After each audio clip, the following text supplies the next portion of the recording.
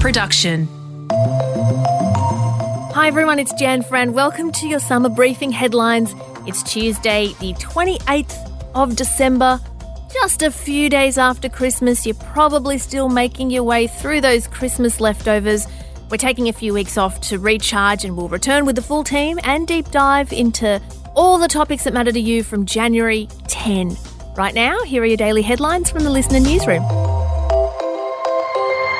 Morning, I'm Celeste Mitsu. Cricket Australia is confident the New Year's test will go ahead as planned in Sydney. 2 English support staff and 2 family members tested positive early yesterday, but under New South Wales guidelines, they will have to isolate for up to 7 days. All Australian and English cricket players underwent a PCR test overnight.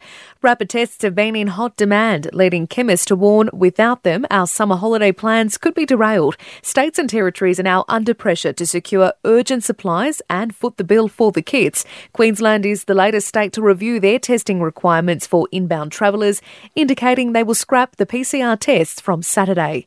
Almost 1,000 people in Sydney who were wrongly notified of testing negative to COVID are set to receive their correct results today. The same lab gave around 400 people the wrong result on Christmas Day.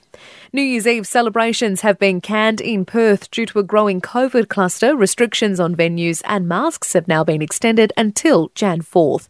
And Melbourne bar owner Hayden Burbank has walked free from a WA jail. He served 3 months after he breached the state's strict border rules to watch the AFL Grand Final. He and his mate still face charges in the Northern Territory, but he's since apologised to all healthcare workers. The doctors and nurses that have put their lives on the line and worked tirelessly throughout the pandemic. We are deeply sorry for our selfish and stupid decisions we made. The time in jail has made us realise and understand the seriousness of our offending.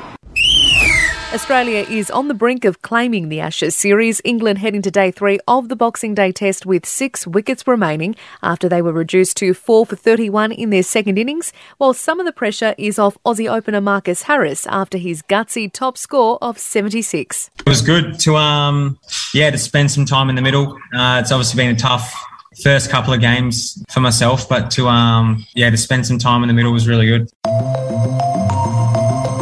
And don't forget to sign up to the Briefing newsletter. Just go to our bio on the Instagram briefing page. Your new Briefing newsletter coming to you in 2022. We're very excited.